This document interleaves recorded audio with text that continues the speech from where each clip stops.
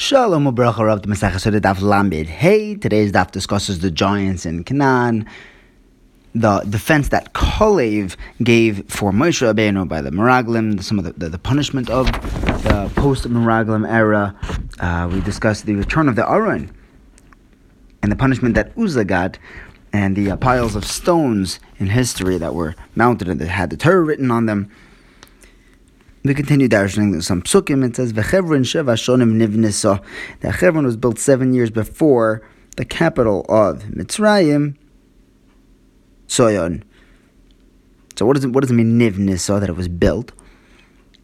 It doesn't make sense that it was built, that these giants built Chevron before they built up Sotah, because Mitzrayim came first. I was like, it would be like building a house for the younger son before the older son.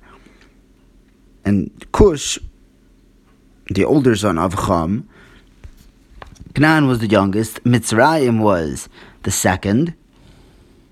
Hebron wasn't actually built before Sotah, and it just means that it was better. It was 7 times better than Sotah.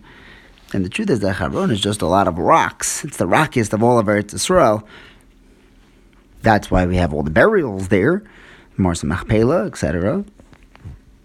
The best of Mitzrayim, which itself is the best of all lands, Kagan Hashem Ke'eretz Mitzrayim, is Tzoyon. The pasuk says, "Call you, but Tzoyon Sorov." All the noblemen stayed in Tzoyon. That was a fancy place. And Hebron was 7 times better. The worst of Eretz Yisrael, the least good, the rockiest of Eretz Yisrael, was 7 times better than Tzoyon, the best of Mitzrayim, the best of all lands. And the Gemara says, was Hebron really so rocky? The pasuk says, Avshalom el hamelech ilchono, that Avshalom left. He was actually going to start up a rebellion against his father. And Rabbi Avia or Rabbi Rav Chana says that Avshalom was saying that he was going to go to Hebron with his lambs, with his sheep. The Brisa says that there was lambs in Hebron. If it's all rocks, what are the animals eating? The Gemara says, Hagufa, it has a very shallow, soft land that is not good for growing anything besides for just grass, which would actually make it great grazing land for sheep. The pasuk says, Yeshuvi mitorah oretz, vayelchu vayavoyu. Rabbi Yochanan says, for all Rav Shimon ben Yochai, back by the Meraglim, the same way they returned from touring Eretz Yisrael, that's actually how they went in, with that negative Eitzah Ra mindset. That was their plan originally. Then by the Meraglim it says, Vayisapru leve'emru banu, and it says, Efes ki oz ha'am, and Rabbi Yochanan explains from the mayor that they did sprinkle in a certain amount of emes, because any Lashon Hara that doesn't have a little bit of emes won't survive at all. People aren't going to listen to it if it's not really, at least based on truth. And it says, Vayahas Kalev esom al Moshe, that he silenced Klal Yisrael against Moshe. And Rabbi explains that he seduced them to words. He started saying, you notice that Yeshua tried talking them down, but they ignored him. And so Kalev said, what, if I just start talking, they'll ignore me too. They'll hand me my head. So he started by phrasing his opening statements as if he was on their side. And he said, you think that this is all that Moshe Rabbeinu did? And they're like, ooh. Well, actually, he referred to him as Ben Amram. Sort of like a last name, not such an honorable way of referring to somebody. They thought that he was going to disparage Moshe some more, so they all quieted down. And he continued. He said, you know what else Moshe did for us? He took us out of Mitzrayim, he split the Yam Suf, he got us the mun. But Klal Yisrael weren't up for listening. Nothing was going to work for them. The pasuk says, V'anoshim asher olu imoy imru lo nuchal. And Rabbi Chanina bar Papa explains that the Meraglim were saying something tremendous. They're saying, Ki chazak hu mimenu. It's not mimenu, it's mimenu from Hashem, that Kavi Ochol, even the Baal Bayis is not able to take his stuff out of there. that even their Rebbeinu Shalom, Chas v'Shalom, is outmanned. Pasuk says, that Eretz Yisrael, it eats up its inhabitants. And Rav Darshan's that HaKadosh Baruch Hu told them, you guys are looking at a favor that I was doing for you in such a negative way. Wherever you guys went on tour, you were always in danger. I made sure that the nobleman of that city, wherever you were up to, would die. And everyone would participate in their levaya. They'll all be busy and they wouldn't notice you. Some say that Eov is machlekes when he lived, but some say that he lived over then and he had died and everyone was involved in his husband. And you guys translated and perceived what you saw as a land where everyone's dying. Next, the Meraglim said, that we were in their eyes like grasshoppers. And Rav Misharshi says that the Meraglim are lying. Because maybe they could have felt like grasshoppers. But how could they have known what the giants thought of them? But the Gemara answers the truth is that it could be that they could have known because while they were having their Sudas Avelos under a cedar tree, they were sitting under a cedar tree and they saw the Yidden, the Meraglim there. So they climbed up the tree and the Meraglim were able to hear them say, we saw these tiny people that look like grasshoppers. And Rabbi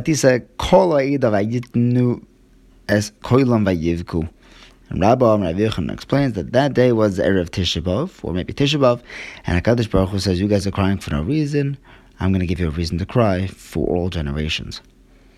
The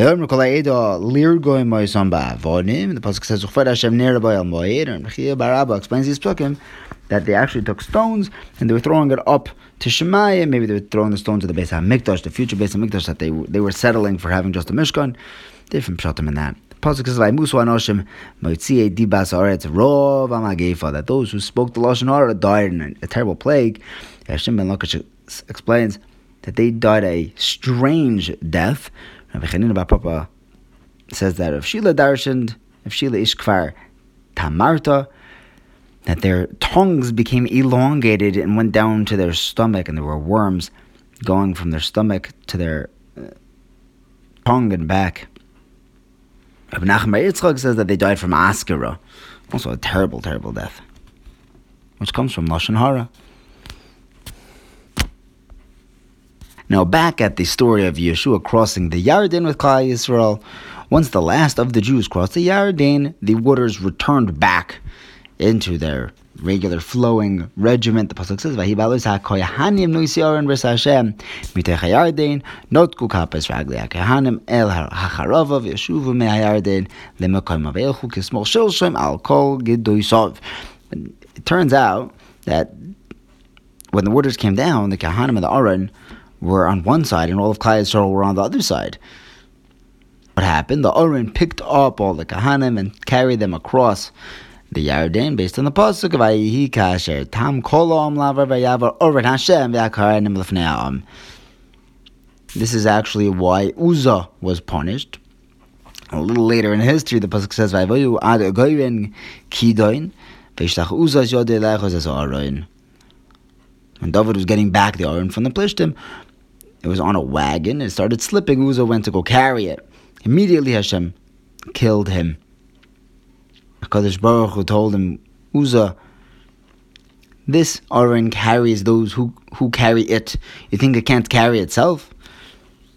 When Hashem killed him, it says, Vayicharaf Hashem b'Uzzah vayakeyu sham al hasal. What's hashal that Hashem was killing him? Rabbi Yochanan and Rabbi Eliezer each give it their own explanation. One is that it was al iskei shaloy, the mistake that he made, or that he didn't leave the presence of the Aron when using the bathroom. Pasuk says, "V'yamasham im Aron ha'alikim," and Rabbi Yochanan explains that Uzzah, while he did get killed in this world, he did go to Olam Haba, because the pasuk says, "Im Aron ha'alikim," just like the Aron is eternal, so too Uzzah enjoyed an eternal life. Vayichar David ala asher paratz Hashem peretz be'Uzzah. And Abelazar explains that David was angry that Uzzah died We hear the Vayichar is a lashon of Charora, that his face blackened. Now it's not that the Charora doesn't always, Vayichar doesn't always mean blackening. When it doesn't say Vayichar Af, it could mean that. Otherwise, Vayichar Af means anger. Next, Rava Darshans. Why did David get punished? His great day, the ceremony of having the Aron returned, why did his day get ruined? The Gemara answers that he got punished for calling Torah Zmiros, right? Where he writes in Tehillim, Zmiros hayuli chukecha bebeis megurai. HaKadosh Baruch Hu said, you're talking about Divrei Torah, where if someone gets distracted for a second, he'll dissolve. They're calling it a Zmiros.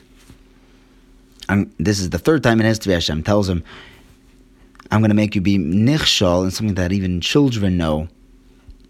And then David put the Aron on a wagon instead of it having to be carried at all times.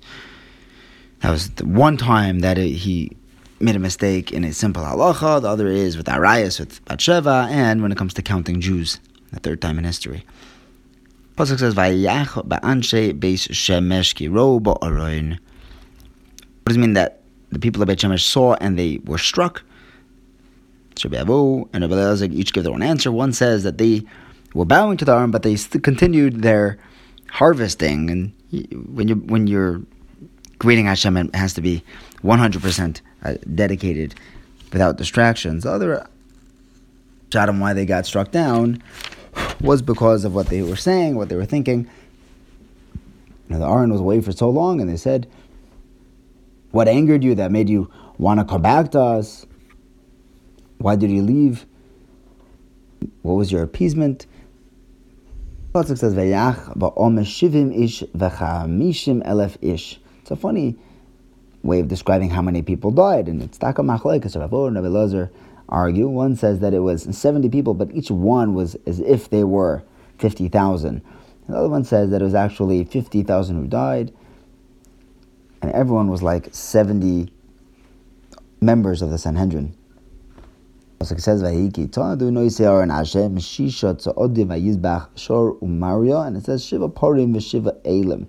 All these karbonas that they were bringing when the Aron returned. Rav Papa explains, the first option, Rav Papa Bar Shmuel says that every step they took, they were Makar Vashar, Mario, and every 6 steps, they brought 7 cows and 7 elim. But Rav Chisda says if they would bring a carbon every step, then the whole Eretz Yisrael would be full of bumais.